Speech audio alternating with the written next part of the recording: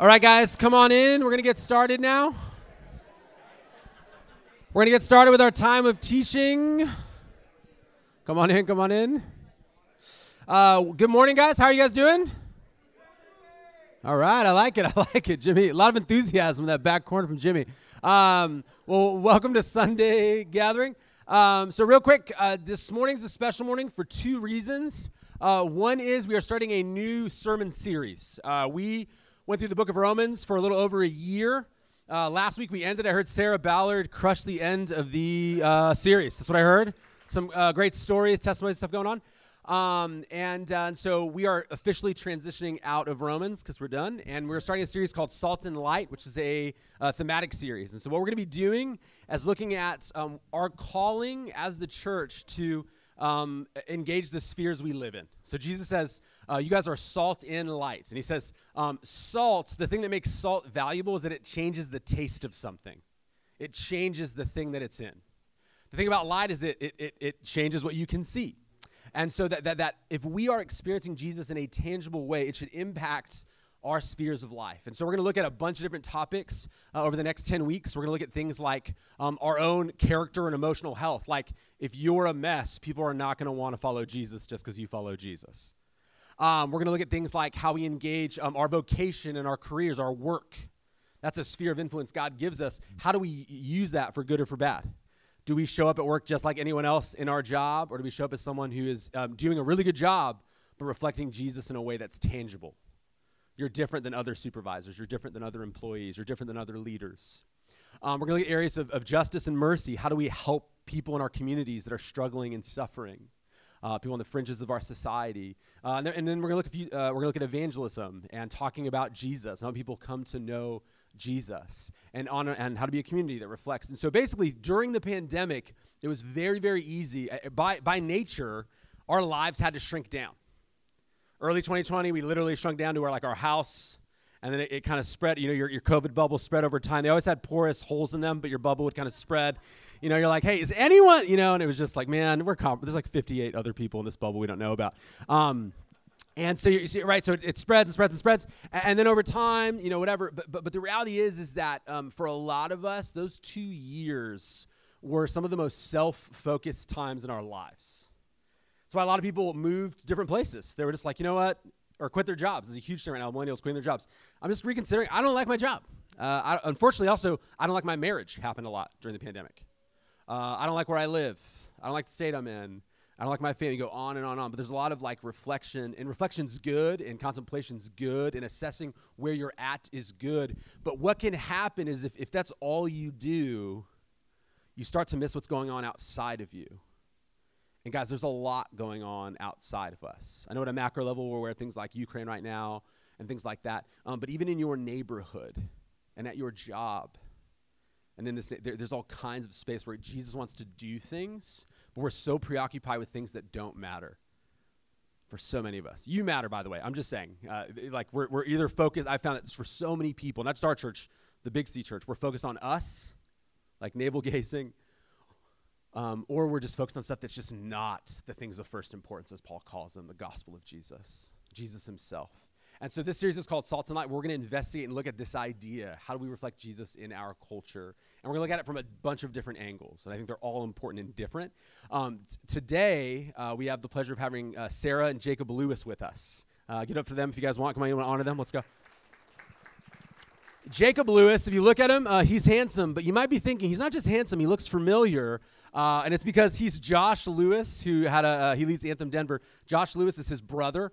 And he was a resident with us for a couple years ago for about 6 to 9 months. He was a worship leader with us. And so they grew up, and Josh would always tell a story about how he joined a band and kind of dove headlong into sex, drugs, rock and roll, walked away completely from Jesus, and really just found himself at a really low point in his life. And if you guys remember that story, he'd always talk about this brother he had who kept saying, hey, I love you, and we're here whenever you want to walk with Jesus. Anytime you want to come home, we're here.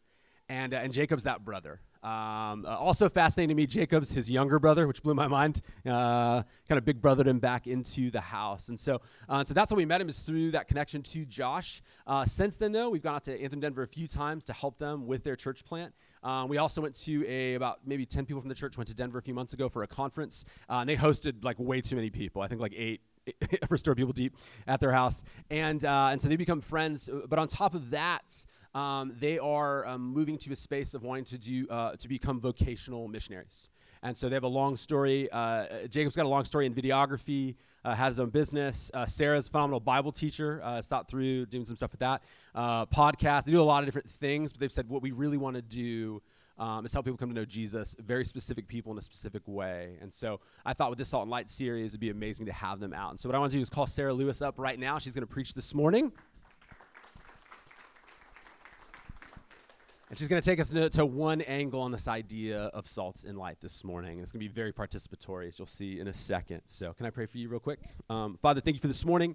Thank you for your word that Sarah is so passionate about. Your word that reveals to us who you are, your heart, your character, but also who we are as people. Embodied souls made with, we have limitations and boundaries, and there's a sense that we are human and you are God. But we're not just these random humans. We're humans loved deeply by that God. Created for dignity and love and purpose and respect, made in your image. And then redeemed in Jesus, and then commissioned to do the things you have called us to do.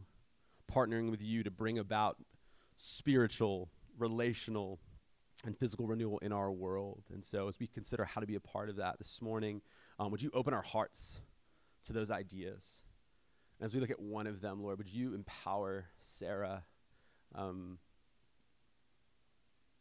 you empower Sarah to gently but directly give us what we need to follow you in a way that impacts others? In Jesus' name, amen. All right, guys, give it up for Sarah Lewis. Thanks, Andy. Good morning, guys. I'm really excited to be here this morning. We thought that a really cool way to sort of launch into the new series would be that in just a few minutes, we're going to do an exercise together where we're actually going to kind of end our gathering a little early. We're going to get up and go maybe 2 by 2 out onto the street, onto University. We're going to talk to people waiting in line for brunch, talk to people sitting having coffee, and we are going to share the gospel with everybody that we can.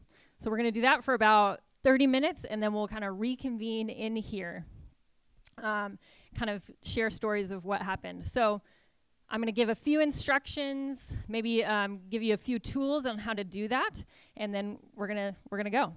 You in for this? Yeah? No? we got one person excited. That's awesome. I'm going to let you off the hook right now. We're not doing that.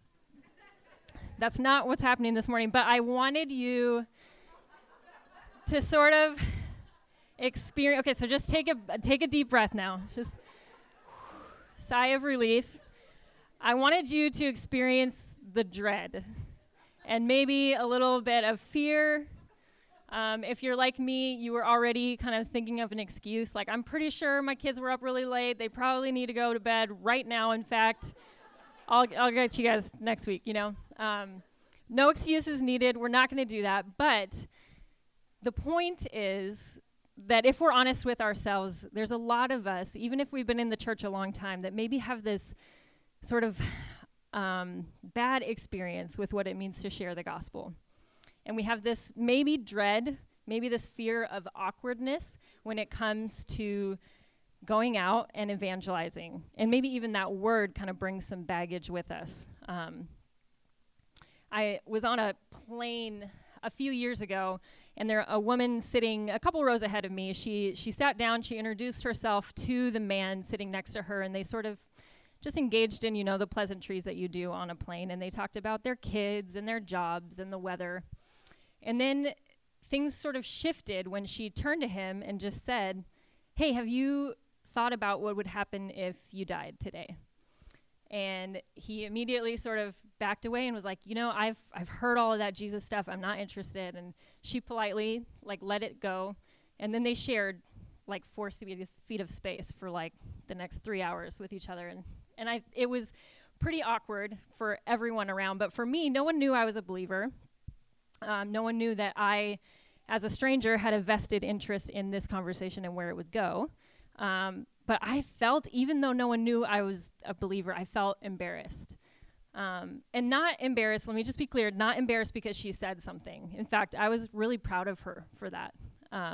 And even maybe a little jealous that she could step out in that kind of bravery and obedience that she felt like God was calling her into. But I was embarrassed that with all of her best intentions, she had managed to make the gospel sound and feel a little bit more like multi-level marketing than like good news. And if you have ever kind of encountered that situation, maybe you've overheard it, maybe you've been on the receiving end of maybe an ill-timed, gospel presentation, or maybe you've even initiated one yourself. But if we all have enough of those kind of situations, we kind of feel burned out. And maybe we sort of cringe at the thought of sharing the gospel. And so I've been praying kind of over this week leading up to talking with you guys. I've just been praying that this morning, as we talk about what it means to be salt and light and what the call is on our life to share the gospel, that we'd sort of begin to feel a weight lifted off of our shoulders, that we could be motivated not by awkwardness or fear and anticipation of rejection, but that we would just learn what it looks like to step into the really exciting business of actually just being overtly Christian in the spaces that we belong. So I'm going to pray into that, and then we'll dive in more. Pray with me. God, thank you. God, thank you so much that you genuinely are good news, that what you've done in our lives, that what you intend to do in this world is really the only true sense of hope that we have, and that all of us who follow you have been the recipient of someone telling us about that good news. And so I pray, God, that you would just kind of help us take all of those maybe baggage, those feelings that we have when it comes to sharing the gospel, and would you help us put those on the table before you? God, would you give us just a more biblical idea of what it looks like to live in light of who we are in you? And God, I just pray that this would be a way to step out as new creatures in you into the places that we live, that we work, that we shop, and make a difference there. In your name, amen. So in Deuteronomy 6, 4 through 5, Moses is talking to Israel, and you can put that up. And he says this. He says, "Listen, Israel, the Lord our God, the Lord is one. Love the Lord your God with all your heart, with all your soul, and with all your strength." So that's maybe for some of you a pretty familiar passage. For thousands of years, that passage has been recited by Jewish people. They begin their day and they end their day by reciting that passage. They have it in little boxes on the doorways of their homes. They even have it in little boxes, some of them, on their foreheads. Like if you're walking in New York City, you'll see like a devout Jewish person with this box on their forehead. Inside that box are the words of this passage. This passage is known as the Shema. And the reason it's called the Shema is because it begins with the word hear, which in Hebrew is the word Shema. In Hebrew, Shema, hearing, has a different sense than our English word for hearing. In English, you can hear something and then do absolutely nothing with what you heard. That's the type of hearing my kids often have. But in Hebrew, Shema is the act of listening to something so intently that hearing and doing become one and the same. So what Moses is saying is like, listen, and listen so intently that what I'm about to say changes everything about who you are and how you live and what you do. And then he says, the Lord our God, the Lord is one. So the character of God, who God is as our God, as the one God, should change everything about us. And namely, it should produce what? A love for God. The kind of love that is all-encompassing, that we love him with all of our heart, all of our soul, and all of our strength. And this passage isn't just confined to Old Testament Jewish tradition. In Mark 12, Jesus was talking to a group of people. Let me turn there real quick. And he was asked by a scribe, Mark 12, 28 through 30. It says, one of the scribes approached, and when he had heard them debating and saw that Jesus had answered them well, he asked him, which command is the most important of all? And Jesus answered, the most important is this. Listen, Israel, the Lord our God, the Lord is one. Love the Lord your God with all your heart, with all your soul, with all your mind, and with all your strength. So when Jesus is asked what is the most important, he points back to the Shema. And basically he's saying this is the pinnacle of the Christian walk. What Moses called the Israelites to is the commandment to sum up all commandments. And so it's really important for us to hone in on what it means, why is it important? And really, it's not just important because it tells us what to do. Love the Lord our God with all our soul and mind and everything that we are. But Moses actually goes on in Deuteronomy to tell us how to do it. And the verses following, which is Deuteronomy 6, 6, and 7, he says this. These words that I am giving you today are to be in your heart. Repeat them to your children. Talk about them when you sit in your house and when you walk along the road, when you lie down, and when you get up. So what Moses is saying here is that we are supposed to talk about our love for God all the time. So we're supposed to know something about God, and we're supposed to listen so intently to what it is that it changes everything about how we love him, that we love him with everything that we are, and then that love is displayed as we walk around, as we sit with our kids, as we go to the grocery store. All of the things that we do are ways that we display that love for God. And so Moses is saying, when you get up in the morning, talk about God. When you're taking your kids to the park, talk about God. When you're commuting to work, talk about God. And that demonstrates our love for God. In 2009, I met this really handsome guy named Jacob Lewis. Yep. And you guys, I was so smitten immediately. And it was pretty obvious because any conversation I was in, didn't matter what we were talking about or who I was talking to, I somehow always managed to bring it back to Jacob. Like, oh, you like film? Jacob likes film too. Like, you're going to dinner? Jacob eats dinner too. It's a cute thing he does, you know? And my roommates, I drove my roommates nuts. And I was not trying. This was not like a scheme I worked up. In fact, I was like really trying to play it cool and not be obvious that I was like obsessed with Jacob. But I was in love. And that love was just flowing into my language. And this is what Moses is talking about in the Shema, that we should be so in love with God, so almost preoccupied with him, that he's on the tip of our tongues, that everywhere we go and everyone we talk to hears about him because we almost can't help it.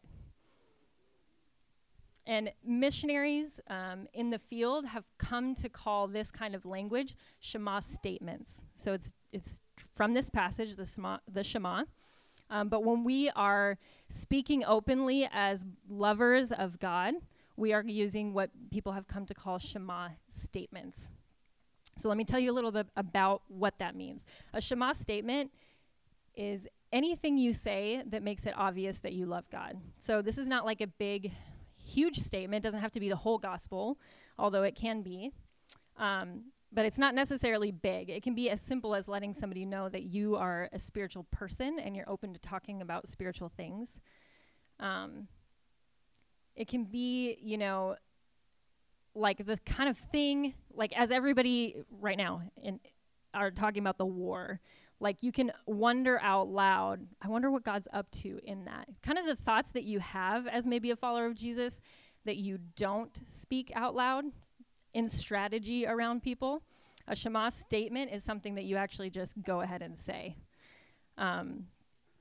It can be as simple as letting somebody know that you're praying for them, as simple as pointing somebody to something that God is doing in the world. And I think this is kind of a side note. I don't want to get on too much of a rabbit trail, but missionaries will tell you that a Shema statement is best done in conversation number 1. So I'm not a huge romantic comedy watcher, but if you are familiar with romantic comedies, from the few that I've seen, there's a theme that sort of runs across them. And that theme is that one person, at least, in the romantic duo is like actively hiding something about who they are. And the whole sort of romance unfolding is them trying to find the right moment to like let that out. They have a kid they didn't tell them about, or they have a job that they didn't tell them about, or they were in a coma and weren't actually, they were strangers. I don't even know what that one. But the point is, like, we watch these movies and we sort of cringe, and the whole time we're like, that is the worst idea ever. You just have to be like honest, just like tell them who you are, tell them what's true. And you're never going to find the right moment because you're lying.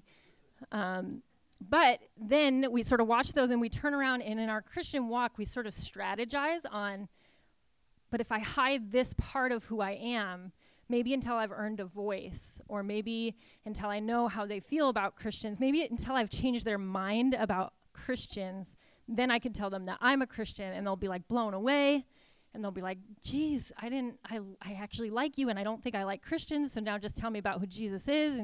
But the problem is that most of us with that approach have experienced the reality that there's not a right moment, and that we actually have been just concealing a huge part about who we are.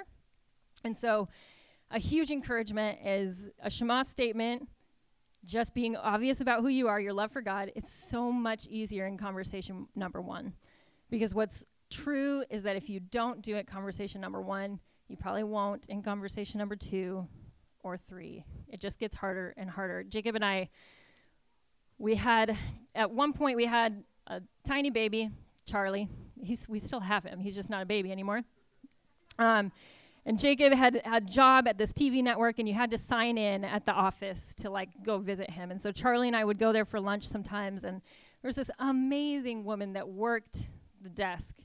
And when we would sign in, she'd be so excited to see Charlie, and she would just like play with him. And it was like the highlight of her week when we would go visit her. And we loved their little relationship and everything, but there was just like one problem, and it was that she thought Charlie's name was Jack.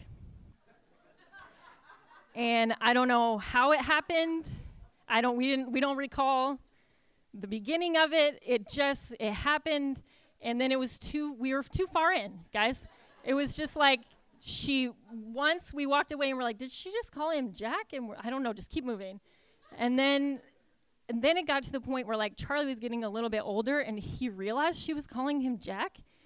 And we didn't correct her in front of him. We're just like, you're going to be known as Jack in this particular space. I don't know. It just got worse and worse. We gave her a Christmas card one year thinking like, his name is Charlie. It's on there. This will fix everything. You know, it was just like the sly version of how we're going to break it to her that his name was Charlie. She still called him Jack after that. She still thinks his name is Jack, probably. We haven't seen her in years. But the point is, it's so awkward. The longer it goes, you're way too far in. There's not a right time. So to be overtly Christian, overtly who you are, is just better from the beginning. So that's kind of just a side note. But to kind of sum up, Shema statements are just the thing that leaves your mouth as the overflow of your heart. And they should be just genuine to who you are.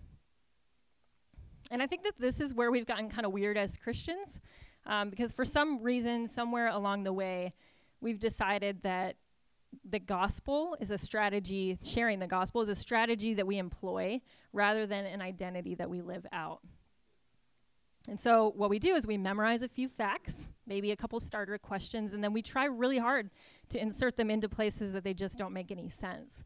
And with all of the best intentions, we're shoving square pegs through round holes on airplanes until we're just so burnt out with that interaction that we just sort of give up on it altogether. A couple years ago, Jacob and I were kind of at the beginning of the pandemic when it started showing up in headlines. We were in a conversation with a group of people, and there was a woman who we had just met in that conversation, and people were talking about kind of the fears and the anxiety around the pandemic and what is this going to mean in all these different ways. And she just said, you guys, we just need to take some CBD, a few deep breaths, and we need to center ourselves. And you guys, I promise you that she did not enter that conversation thinking, how am I going to bring up CBD? Like, how am I going to let these people know that I think this way? But in that one statement that just flowed out of her worldview and her heart and her mind, her one statement told me a lot about who she is, where she finds peace, where she looks for hope, where she puts her trust. It wasn't awkward and it wasn't a strategy. It was just who she was. And so I think it's so important that as we think about what Shema statements look like in our everyday life, that they have to be true to who we are. And so one good way to think of it is just to stop suppressing the spiritual thoughts that we have based on who we're with. If you would say it around your Christian friends, say it around anybody. And by and large, most people, even if they don't agree with you, like I didn't really agree with her answer of what we did with COVID, they're not going to be offended. It's not going to blow up in your face. It will actually just be okay most of the time. And then sometimes you're going to find more often than not that it actually just gives them a space to be spiritual themselves, to open up about things that they've been thinking. I love to talk about what God is teaching me, so often my Shema statements come out in the form of like what I read that morning or something God is convicting me with. Jacob loves to talk about what God is doing in the world. So when he, a few years ago, met a guy from Iran, the first thing that he said was like, oh my gosh, that's so amazing that you're from Iran because God is doing incredible things among your people. And immediately, this new Iranian friend of Jacob's was like, what are you talking about? What do you mean what is God doing? And Jacob just told him, he's giving your people dreams and visions, and like he's answering prayers, and there's this huge underground church growing in Iran. And that launched them into the kind of friendship where every time they were together, they were talking about spiritual things. And eventually he became a Christian, but he just knew, like when he started wanting to know what God was really up to and what the Bible meant, he went to Jacob. He knew where to find the Christian. And they started studying the Bible together. And what was so cool is like they would read the Bible and then he would text his family back in Iran, like the things that he was learning. And so all of a sudden, Jacob's able to get gospel truth into a closed country through a text because he shared some random thing that was on the tip of his tongue as somebody who loves what God is doing in the world. And all of a sudden, there's this fruit coming from not a strategy, but just an openness to be who he was. And so in that sense, Shema statements are really fun. They're really fun because we can just be who we are and stop worrying so much about whether or not we've nailed an approach. It kind of takes the pressure off of us. God knows we're going to go out there and be who we are, and he gets to decide who we encounter and what that looks like and what he's going to do in their hearts through what they hear. And it's no longer about if we've memorized the right stuff or if we're going to like put it into the right places. And not only is it fun because their pressure's off of us, but it's fun because we've seen it be so incredibly fruitful. And I think that there are two biblical realities that kind of point to why Shema statements work. So that's what I want to spend the rest of our time sort of looking at this morning. And the first biblical reality that explains why Shema statements are fruitful is because you and I, if we are followers of Jesus, are new creatures in Christ. So in 2 Corinthians 5:17, Paul says that if anyone is in Christ, he is a new creation. And then in Ephesians chapter 4, he tells us to take off our old selves and put on our newly created selves. And in both of these passages, what Paul is highlighting is that the very quality of who we are, our nature, our very selves, are made different, new and unlike what was before. And the Bible has a whole lot to say about what that means. So much of the Bible kind of gives title and definition to what it means to be a new creature in Christ. But there are three that I kind of want to just overview this morning. And two of them are going to sound really familiar based on the series that we're entering, because the first one is that we are salt. So Jesus in the Sermon on the Mount says that we are salt. And then he goes on to say a second one, that we are light. And then the third thing, there's a lot of definitions of what it means to be a new creature in Christ, but the third thing I want to point out this morning is actually from 2 Corinthians, that we are an aroma. It says, for we are the aroma of Christ to God among those who are being saved and among those who are perishing. Each of those has incredible implications for what it means for us as followers of Jesus. Definitely study each of those in depth. But this morning, I just want to point out that across all three of those things, one reality that we see is that as new creatures in Christ, our presence in this world is not neutral, it is potent. Just like salt changes the chemistry of things that it comes in contact with. Just like light contrasts and invades darkness, just like aroma sort of gets in every nostril that it's around. You and I, by the very nature of who we are as new creatures in Christ, we are not neutral, we are potent. And that means that the very nature of who we are is actually intended to change atmospheres. That you and I should assume that when we step into a conversation, we will transform it just because we're new creatures in Christ talking to someone. The second biblical reality that makes us fruitful as we live out the Shema is this reality that the harvest is plentiful. And I think it's often easy for us to hear that and then look around our context and feel like that must not be true. But it is a biblical reality. So it is our context and maybe our perception of our context that is the problem, not the truth of the scripture. And so we need to identify why do we see things wrong. But in Luke 10, too, Jesus is sending out 72 people to go into all these new places to tell them about who he is. And there's one thing that he finds incredibly important for them to know as they go out. And it is this, that the harvest is plentiful. And then again, he's talking to his disciples in John 35, and he says, open your eyes and look at the fields. They are ripe for harvest. So in other words, Jesus is saying, look around at your workplaces and neighborhoods and shopping malls and subway stations, and have the sort of eyes that see throngs of people ready to receive the good news. They're so ready. They're like a crop bursting at the seams.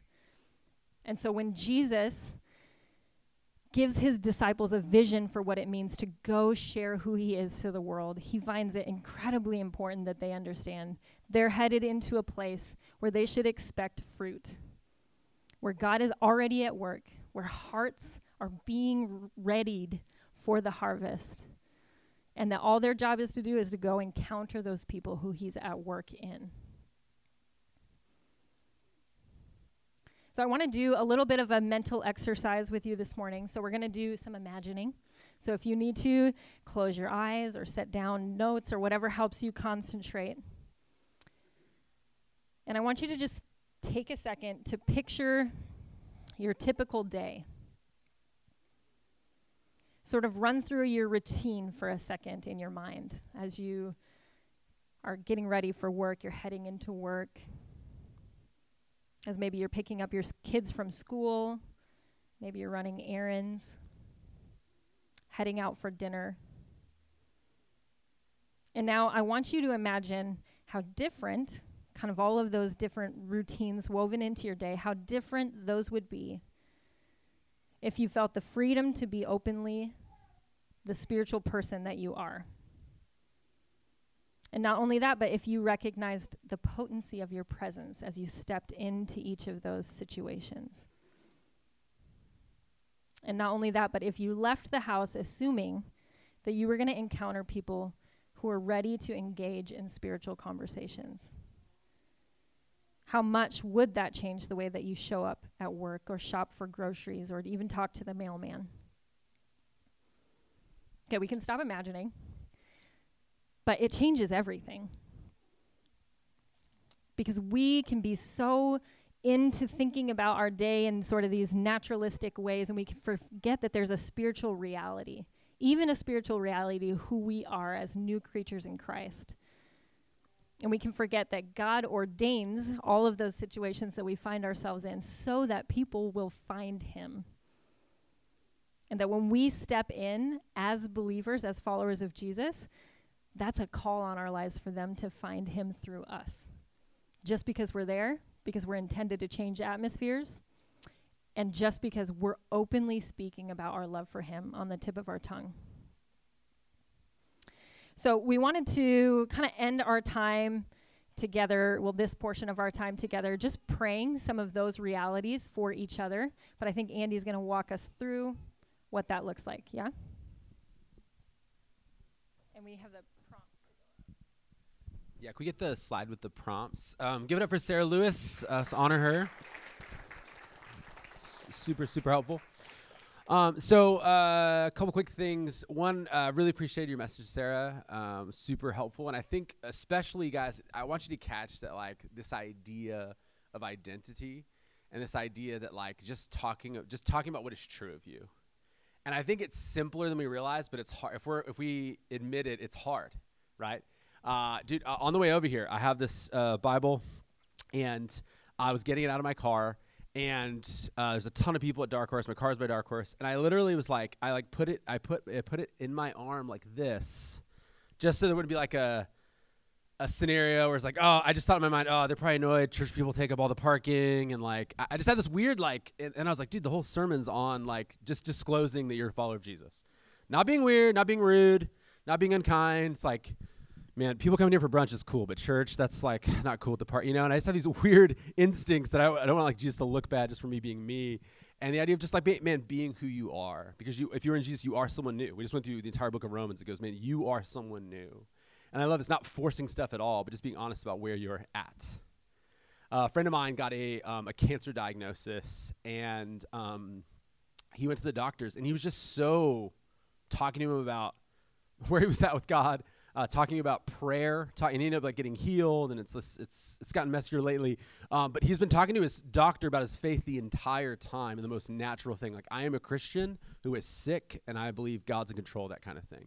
And I'm just talking about it, and the doctor's like blown away with the moments. And so what I just want to say is, like, I almost feel like there's this challenge in seeing ourselves as new creatures in Christ. It's not even a boldness, it's just honesty and integrity, that we're not different people in different spaces.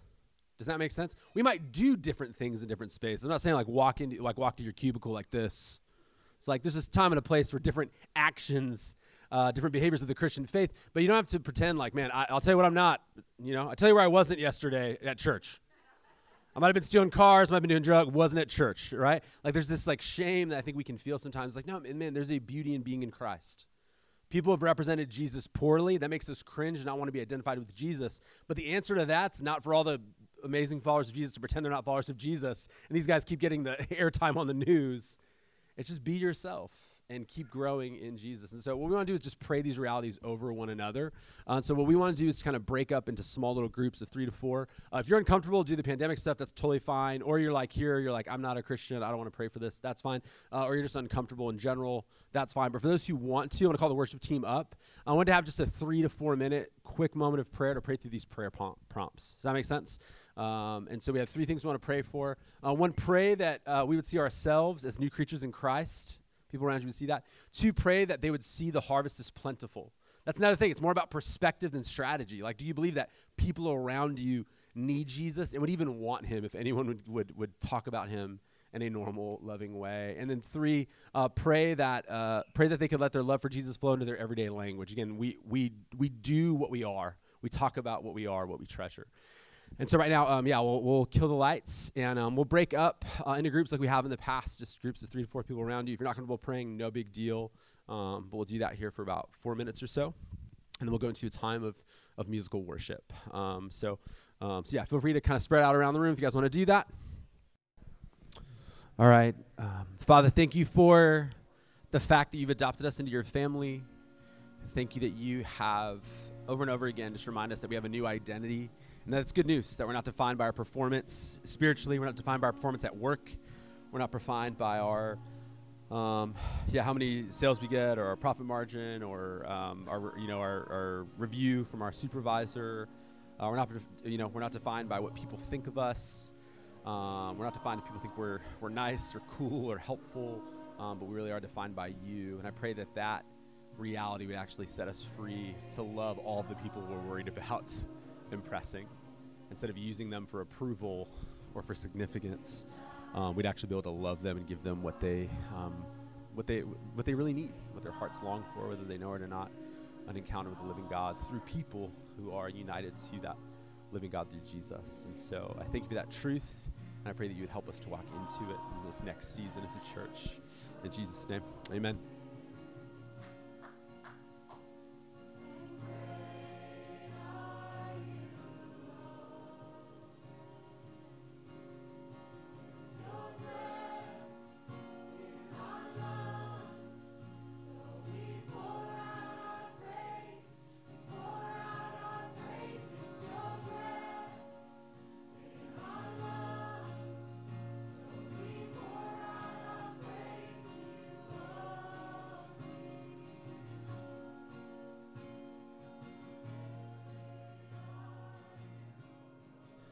Thank you, worship team, for leading us. These guys? Yeah. So right now, what I wanted to do was, in closing, Sarah, obviously she just talked to us about this idea of representing Jesus and reflecting his love and just kind of walking in who he's made you to be. But they've actually decided to, one of the things she talked about was that the harvest is plentiful. And if you read in the passages where Jesus says that, another idea comes along with it. He says the harvest is plentiful, but the laborers are few. And so he's like, people have no idea that this harvest is bursting at the seams, and then no one engages the work. There are not enough people. He says, pray to the Lord of the harvest that'll raise up workers. And so sometimes you meet people who decide that as a lifestyle, they want to be the embodiment of an answer to that, to praying for workers. And so what I wanted to do is call up Jacob and Sarah to talk a little bit about how that's working for them. Get up for them one more time. And so, from what I understand, you guys feel called to kind of move from the work you've been doing to actually move into vocational missionary space. And again, you had an established career, Jacob. This would be a big turn for you. And so I thought it'd be cool to kind of share what's happening and what you're getting into. So the first thing I want to ask was this, is if you are going to be a gospel worker, a missionary, whatever language you want to use, who are you trying to reach? How would you describe it? Yeah, so our calling specifically is to kind of in the missionary world, people group or peoples that they call unreached peoples. And so I really felt put up to use some sort of crypto analogy here. So this is kind of like the people who literally have never even heard the word crypto. You have the crypto people. Those are the reached people. They have the Coinbase wallet. They're all in. They all know all the names. You have this. Is this working? I don't. Oh yeah, you've got unevangelized people who they've heard of crypto, they're not really in on it yet, but then you've got people who just literally have no clue what it is. And so we're actually not going to tell them about crypto, we're going to tell them about Jesus. They've literally never heard the name of Jesus, and it's and a lot of the reasons it's because they're in this place like the 1040 window. If you've ever heard of missions, there's no opportunity to, whether it's an oppressive government, that there's no freedom of religion, or it's just that in a lot of places, Islam or Hinduism, these religions are so strong, they have such long history that there's just no gospel presence at all. So there's no people to go to proclaim the good news of Jesus. So those are the people we feel called to.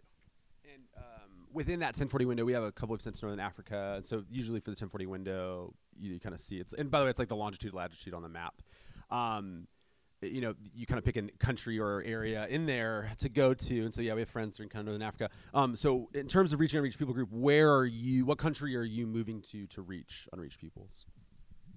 So we have this sort of unique calling. I think, traditional missionaries, they go to one of these places, they learn a foreign language. A lot of times they're having to go in under sort of a lie, but like whether it's a business visa or they're looking for a platform because you can't go strictly as a missionary. But we're not doing that. So what we feel called to is kind of this unique thing. There's this, maybe you've heard of it, this global migration that's happening, where a lot of these people are actually moving to America. And so we're actually going to move to New York City to do this. We're still going to work. Yeah, it's crazy. So we're going to go to New York City where a lot of these people are coming, whether it's through business or as international students. Some crazy stats on New York. I know you can't see them. We usually present this in a living room. But New York's fascinating because if you were to actually take all of the unreached people, so those people who've never heard of Jesus even or had an opportunity to hear the gospel, if you were to kind of pluck them out of New York City and make a new city, it would be the second largest city in the U.S. There's 4 million unreached people in New York City. So it's, as far as like strategy goes, it's probably the most strategic place you could move to because there's so many unreached people who've kind of gathered in one place. It's actually the biggest concentration of unreached peoples anywhere in the world. And it's not just Islam, it's Hinduism. It's all of these countries sort of in this melting pot of New York City. So that's where we're moving. I think, and just to clarify, what makes a group unreached versus just sort of our neighbors that don't know Jesus is like they as a culture and maybe even their language have no materials. There are less than 2% of them that are Christian. They don't have a church presence in their culture. They don't have gospel materials in their language. So even though they're moving here to the U.S., they often move and sort of cluster in places like New York, and they remain closed off from influence, outside influence largely. And so there's still not materials in their language. There's still not people engaging that particular culture and group. And so we're hoping to break into those groups in New York. Yeah, and so they've assigned a term to it. They call this diaspora, people who are dispersed from their homelands. And so there, a lot of times, whether it's refugees or immigrants, we're seeing a huge refugee thing happen with Ukraine right now, over 1 million Ukrainians. And God does this thing with immigration where he begins to open their hearts to new things. In fact, this passage, if you go to I think it's the next one over, the Acts passage. There it is, yeah. So Acts 17:24-27, he says, "And he made from one man every nation of mankind to live on all the face of the earth, having determined allotted periods and the boundaries of their dwelling place, that they should seek God and perhaps feel their way toward him and find him. Yet he is actually not far from each one of us." And so I think when we think of immigration, a lot of times we think it's, like this is Putin who's doing this, which is also a truth. But God, we know, is in control of all things. And so a lot of times we see this is a way that God is, and he's done this historically through the Bible. He's using migration to actually make people maybe even spiritually receptive to what he's doing. And so we are excited about being more the welcoming wagon. I don't think the church in America has done the best job at welcoming foreigners into our land. And so we really feel called, hey, these are people who, for whatever reason, they're here. A lot of times it's in very desperate circumstances, and the first people to love on them should be the church, especially if God is doing this, and it's not just the powers that be, but God is doing something special, and we as the church can be these people to show them why are they, potentially here, what is God doing in their lives. And so kind of seeing the way God uses broken things to bring about his purposes and kind of moves people around throughout history. And I think one of the things that I think so often is immigration becomes like a political issue instead of just like a people issue. Again, there's politics involved. I'm not trying to get involved in that. But this idea that like God cares about people, and so that we'd be people that the people that are here, that we would welcome them and engage them. And with it being such an opportunity in New York, what's your plan for engaging kind of diaspora people, unreached people groups in New York? Are you just going to show up, kind of see what happens? Like there's just so many, 4 million people, you just probably bump into them, or it's like more of a strategy, or what are you thinking? Yeah, so it's just Shema statements. We just run into them. No, there's a lot more that goes into it. So we're going to join a program called International Project, and it's very much like an intensive 10-month training on how to do cross-cultural ministry, because there is a lot that goes into it. It's not just bumping into people. So we're going to go through some Bible training, but we're actually going to be learning from missionaries who've done it on the field. And then we're going to try to create a platform. That's usually the best way, is how do we have something to help these people practically with their physical needs, but then how do we begin to build relationships where we can speak to their spiritual needs. Of course, being open about who we are the whole time, and a lot of times, especially with foreigners, it's actually in many ways easier to talk about God, because a lot of them have a worldview of a God. It's not always the same God that we serve, but this is a great opportunity to begin to talk to them. Anything you want to add to that?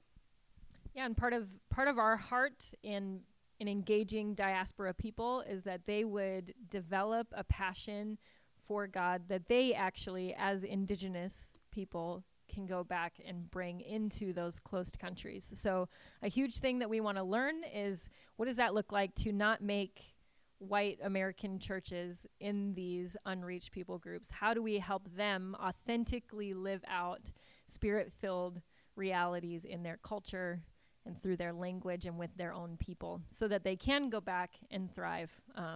And so we've planted white people churches, so we have some learning to do and what that looks like cross-culturally. Yeah, I think one of my favorite examples in Scripture of this is a lot of historians, they date one of the oldest churches we know is to the church in Ethiopia. It's kind of fascinating because if you look at the map of Africa, it's like kind of surrounded by these Muslim countries, and a lot of people actually cite the Ethiopian eunuch as probably being the earliest church planter cross-culturally, because he received the gospel, of course, in Acts, and then he took it back to Ethiopia. So that's really a prayer here, is that we can reach people here and they can, in their own heart language, become missionaries to their own people, because strategically speaking, it's a lot more impactful rather than us going and sort of, colonizing a new country with our way of doing things. It's better to see the Lord move in them and then for the gospel to plant that way. That's one strategy. Yeah, and so as you guys are cultivating, doing this work, going, big move, you guys have 2 kids, moving across the country from Denver to New York, want to see Indigenous leaders raised up. New York City, there's just a lot happening. You guys have an amazing backyard that you're not going to have. You're really downsizing with this move with New York. And so anyways, how can we bless you and help you this next season? Yeah, so one of our favorite passages, especially as missionaries, is in Romans 14, where it says, "Blessed are the feet of those who go." So we're really praying for blessed feet as we go. But there's 2 people in that. There's the goers and there are the senders. And so we do need senders. And as we've kind of gone through this journey of being the goers, I think we always felt like we're going to be such a burden on people because we have to ask them for money. And as, like you said, I'm a person who's owned a few businesses, sold a few businesses, and there's a little bit of pride there. But to put ourselves in a position where we're depending on other people felt like, people, I don't know if they're going to be into it. But as we've done this, it's been neat to see like there are actually senders who need goers. And so it's been this beautiful picture of partnership. And so what we need is more partners to send us financially. Of course, it's more than that. We want people who are like family, who are kind of like sending their kids off, to start a new home. And so we're looking for more partners who can kind of support us when all of a sudden our backyard, woes are like really getting to us, who can, well, not give us their backyards, but give us a backyard, so to speak, to come and rest and find respite, to encourage us when we're feeling down, because we aren't exactly New York people. I grew up in Colorado in the mountains. Like, I love being able to just go hike and do whatever when I want. So it's a big shift. It's going to be hard on our family. So just kind of the moral support and financial support to cover it. Yeah, throughout Scripture, we see gospel partnership in 3 ways. It's prayer, people, and provision. So this idea that Paul, and they will consistently go, hey, would you pray for us while we're doing this new thing in this new space where the gospel's taking in a new culture? Then there is, would you actually send people to help us? And then there's, would you help us financially or send us some of the material goods we need to be able to just function as humans doing the work they were called to do in the way that God designed the world? And so we want to help with all 3 of those. So at some point, some of you guys might want to actually raise your hand and go, hey, I want to go. We also have Maria, who's going to the 1040 window as well. But for a lot of you guys, I think it is prayer and provision is one of the ways that we can stay where we are, but have our hands in gospel work in other places. And so do you want to pray for you guys right now, real quick? And then, this upcoming week, next week, doing kind of a mini Give Love as the offering. And so all the money that comes in on Sunday, next Sunday, we'll split it between the Royal Kids Camp, again, the camp for foster care kids, and then this work. So again, as we want to continually encourage ourselves to look out, this is 2 of the ways that we want to do that this year to be a blessing to our city and to the nations. So real quick, Jackie, would you come up and pray for them? Oh, last thing. Yeah, real quick. If you want to kind of be partners in prayer with us, you want to know an update, what's going on, there's that QR code that you can follow that will get you signed up for our newsletter. And we also brought prayer cards if that's something that you want. We don't just want your money. We want your partnership. We want you to pray along with us. So we're going to be good about sending out updates and that sort of thing. So if you're excited about that, you're somebody who's like, I freaking love newsletters and I will pray for you, then sign up and follow us. So let's pray for them real quick. Jack, if you'd pray, and then Adam, you want to come up to close this out, benediction? We'll wrap up here.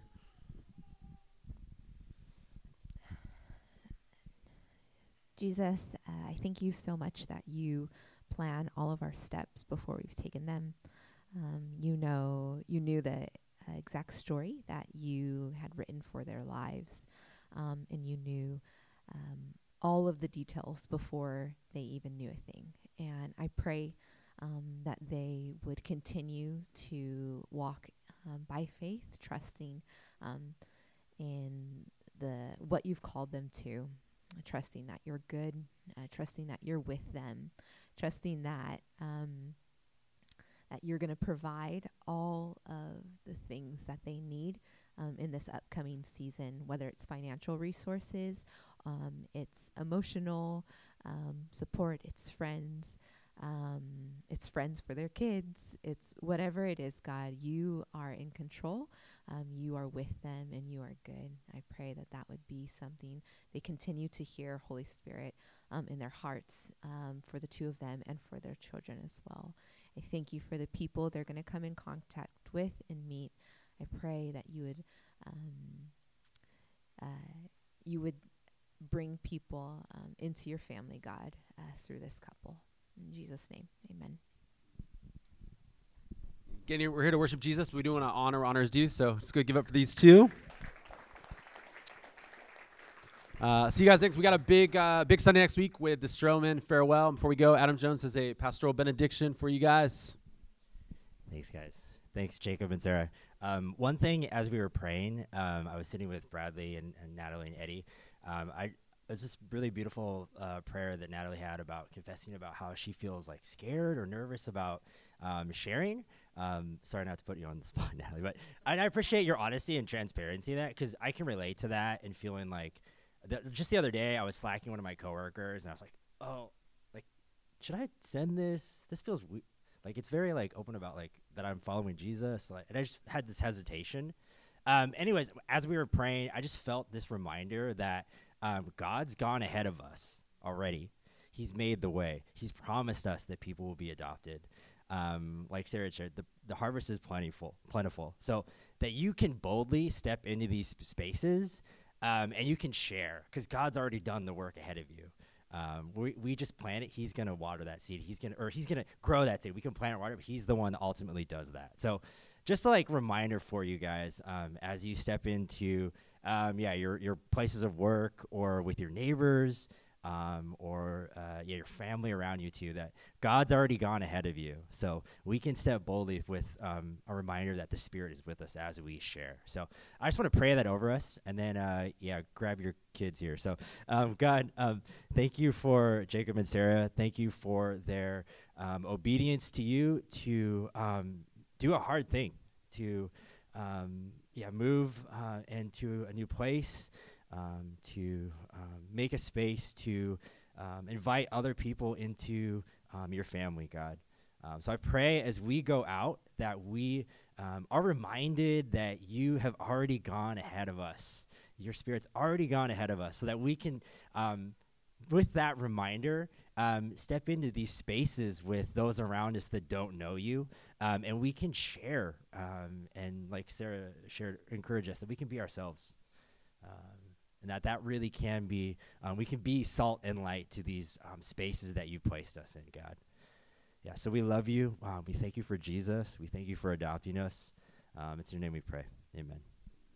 All right, see you guys next week.